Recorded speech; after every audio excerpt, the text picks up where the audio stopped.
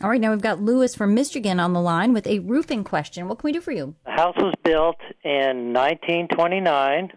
The siding, it's a siding question. The siding is asbestos concrete shingles. We have iron in our well water. When spraying the flowers, water is accumulated over the years on the shingles. Now, one wall of the house now has a golden glow. Any recommendations for removing the iron golden glow? Well, if it's siding, you're going to have to clean it and paint it. That's the only thing you can really do. I mean, you could wash this house down. You can use a TSP, trisodium phosphate, that will tend to take out some of that, but you're going to end up having to paint this siding. That's the nice thing about asbestos is it lasts forever. The not so nice thing about it is it has to be painted forever.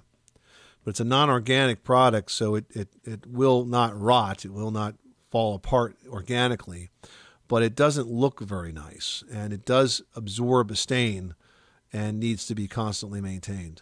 Now, because the asbestos is held inside of a cement binder, it's not a safety risk. It's just really a maintenance headache. Appreciate it. Thank you. Good luck with that project.